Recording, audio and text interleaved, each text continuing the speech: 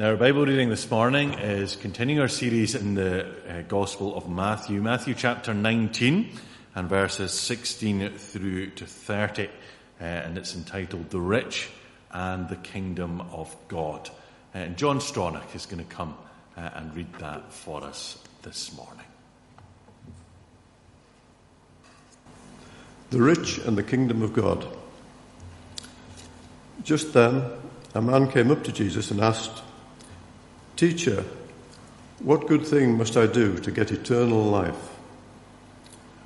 "Why do you ask me about what is good?" Jesus replied. "There is only one who is good.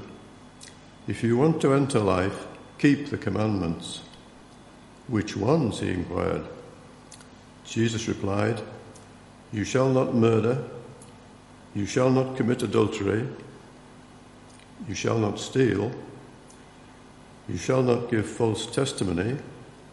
Honor your father and mother, and love your neighbor as yourself." "All these I have kept," the young man said. "What do I still lack?"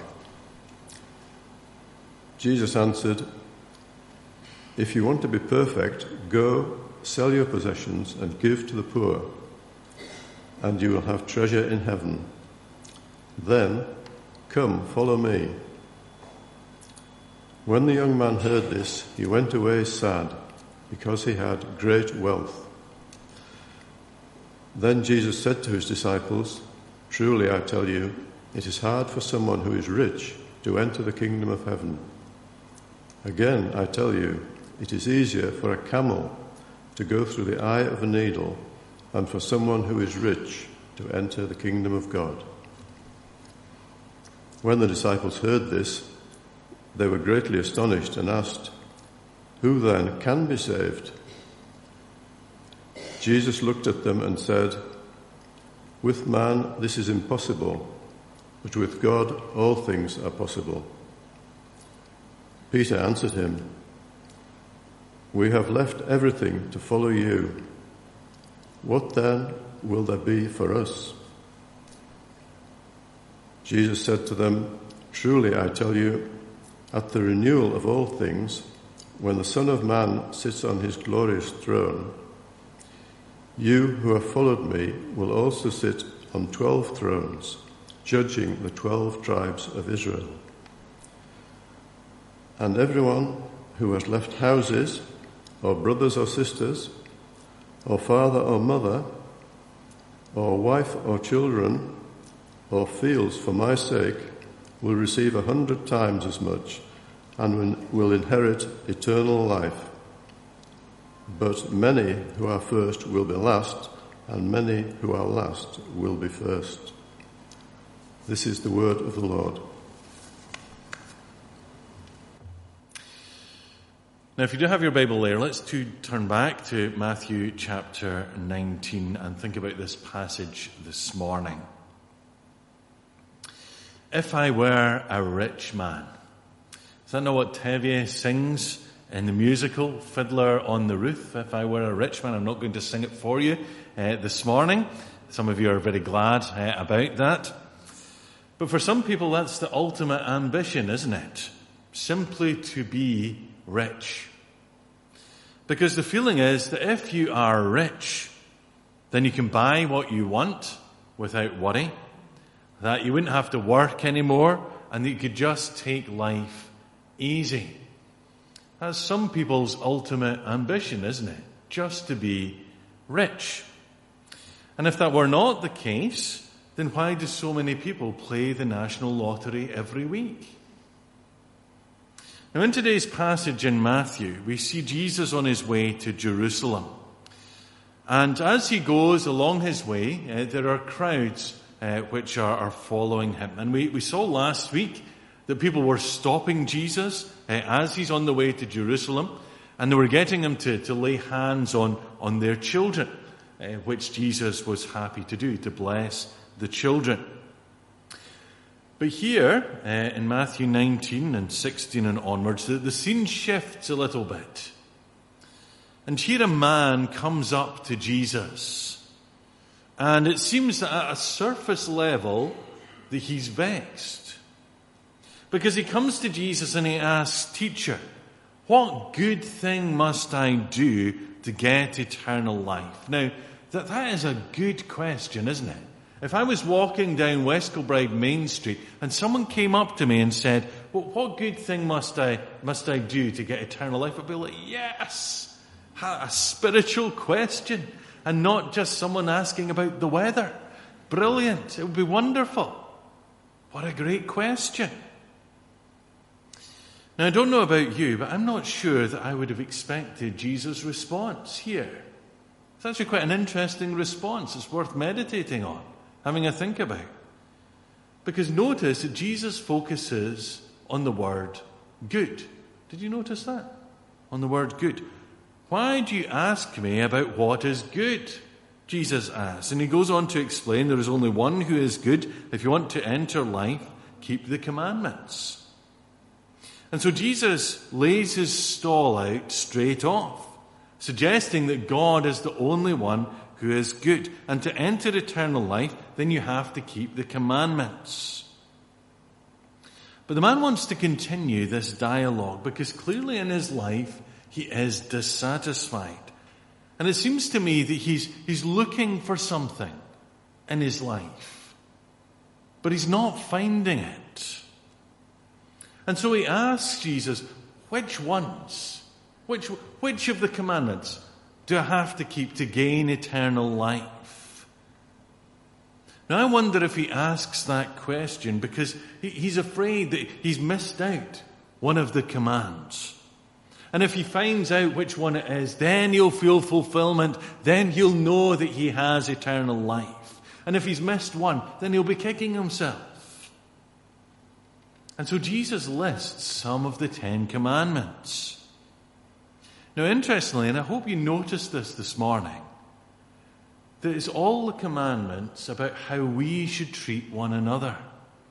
Often when I'm speaking to the boys' brigade about the 10 Commandments, you see the 10 Commandments are split into 2 groups, really. The first 4 are about our relationship with God. The last 6 are about our relationship with one another. Now, did you notice? All the commandments Jesus mentions are about how we treat one another. And then he also quotes a verse from Leviticus. Love your neighbor as yourself. So those are the commandments that Jesus says and Jesus mentions. Now the young man says, well, I've kept all these commandments. But still he feels lacking. And I think, if we're honest, that this might be a common experience.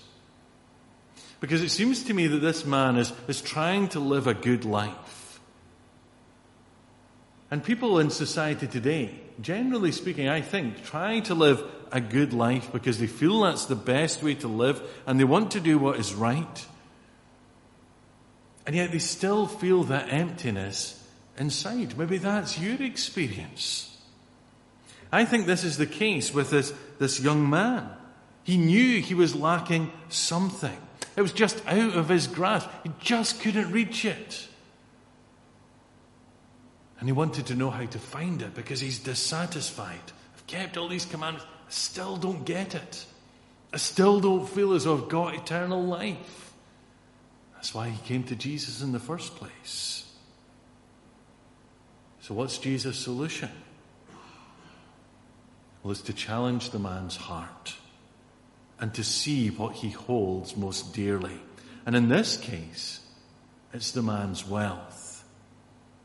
Now note here, this is the only time I think that Jesus says to someone to sell their possessions and to follow him. That's not necessarily a pattern for people to follow. This is not Jesus saying that we all should sell all our possessions and we should all live as monks and nuns. That's not what Jesus is saying. But the key thing that Jesus is getting at is to see what the man holds most dear and whether he's willing to let it go.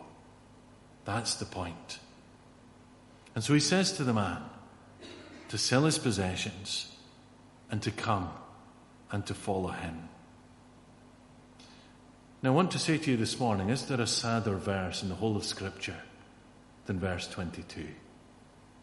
This is a really sad verse. You ought to be weeping at this verse this morning. Because when the man hears what Jesus has to say, he goes away sad because he has great wealth. Is that not sad? That's an awful verse. Because this man who's so desperate to have eternal life, he just can't do it. He has all this wealth and he just can't give it up. And so he goes away sad. And Jesus says it's hard for someone who is rich to enter the kingdom of heaven. And it's easier for a camel to go through the eye of a needle than for the rich to enter the kingdom of God.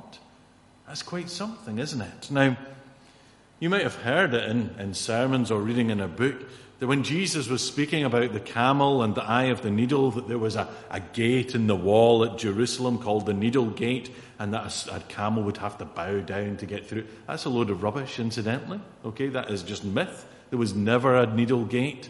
That never happened. Jesus' words are a metaphor, pure and simple, as a camel trying to get through a needle. Now, I don't know about you, I was terrible at needlework at school. The teacher used to shout at me. And usually it was because this tiny thread and I couldn't get it through the eye of the needle. Now, I don't know about you, I haven't got a camel with me this morning, but if we tried to get a camel through an eye of a needle, do you think we'd manage?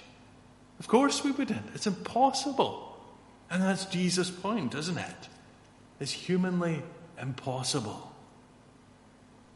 Now remember here that the disciples have been struggling with the idea of greatness in the kingdom. And remember that the disciples have been jostling for position, trying to work out which one of them is the greatest. In a couple of weeks' time we'll see the mother of James and John saying to Jesus, can they sit at your right and left in the kingdom of heaven? They're constantly trying to work out which of them is the greatest. And constantly Jesus has been saying to them that actually to be part of the kingdom is about childlike obedience and faith. Now when the disciples see this rich man, a man of status because of his wealth, and they see him going away sad, and they hear Jesus saying, well, it's hard for the rich people to enter the kingdom of heaven. And it's like, a camel going through the eye of a needle. Then the disciples their mind is blowing. You can just see it, can't you? The realization. Because the disciples wonder, well, here's a man of status. He's a man of importance. And yet look at him. He's gone away and he's gone away sad. Who therefore can be saved? If the rich can't be saved, who can? They still don't get it, do they? And then Peter, so often the spokesman, he pipes up. Jesus, we have left everything to follow you. What then will there be for us? But Jesus makes it clear that when we put God first, then you'll never suffer loss. That it will be more than worth it. And that these disciples will receive 100 times as much and eternal life. That's a good deal, isn't it? They'll receive 100 times as much and eternal life. It will be well worth it. That's what Jesus is saying. Now, there are two things that I want to think about from this passage today. The first is this. Are you willing to follow Jesus? That's the first question. Are you willing to follow Jesus? Are you willing to forsake all things to follow him? You see, I think that probably one of the reasons, certainly in the West, certainly in our own country, certainly here in West Kilbride, one of the reasons that people don't think about faith or they dismiss faith is because they're comfortable. They don't have to rely on God. But the reality is that they will suffer loss. They will not enter the kingdom. You see, going back to what Jesus said to the rich young man, it's interesting that the commandments that Jesus highlighted with the rich young man, isn't it? You see, the 10 commandments that Jesus didn't mention were all about God. What's the first commandment? You shall have no other gods before me. We looked at that with the children last week. What's the second commandment? You shall not make for yourself an image in the form of anything in heaven above, or in the earth beneath, or in the waters below. And though Jesus says to the man to love his neighbour as himself, he doesn't mention loving the Lord your God with all your heart, mind, soul, and strength. You see, what I want you to see is the young man was willing to live a good life, a moral life, but he was unwilling to put God first. That's Jesus' point. And the question for us this morning is, are we?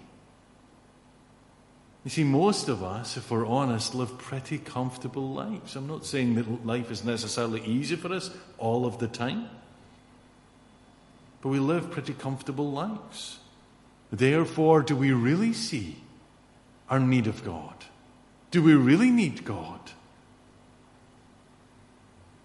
You see, if this is you today, look carefully at the rich young man. What happened with him? He had all the riches in the world. And yet, what happened? He went away sad. I don't want you to go away sad this morning. Don't leave this place today in mourning, because you don't know what it is to be part of the kingdom of heaven. I want you to leave this place rejoicing. Rejoicing because you understand what faith is about. And you understand that when you have Jesus, then truly you have everything.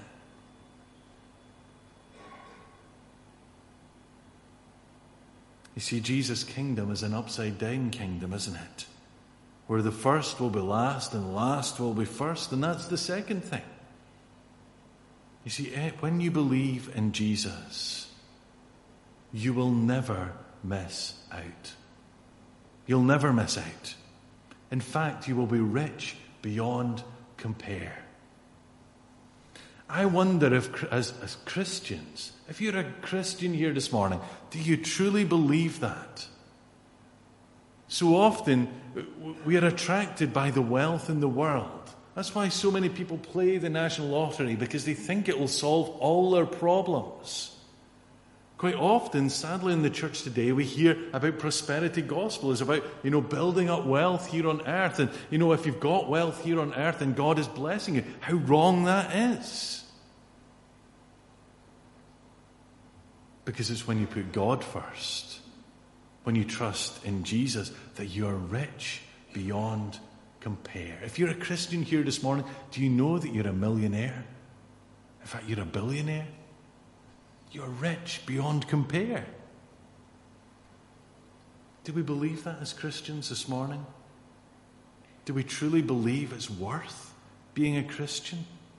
You see, in the world, people think it's boring being a Christian, that it isn't worth it. Why should we bother? Because it's just all about rules. It's about being a killjoy. How can you put God first? You should put yourself first. That's what the world says. But if you're a Christian here today, you know that whilst life can be hard, as it can be for anyone and everyone, that you will never miss out when you follow Jesus. You'll never miss out. It may be that you've given up a lot to follow Jesus, just like the disciples had, but you'll never miss out when you follow Jesus. Never. And the promise is that you will have treasure in heaven, 100 times more for what you've lost, and you will inherit eternal life. The very thing that the young man was looking for. You see, the choice is stark, isn't it? Have wealth here on earth, worship that as an idol, and suffer loss for an eternity, never entering the kingdom. Or following Jesus, suffering loss in the eyes of the world, and yet receiving 100 times as much and entering the kingdom and eternity forever. You see, do you want to be rich here on earth? Millions do. Or do you want to be rich in the kingdom of heaven? I know what I would rather choose. What about you?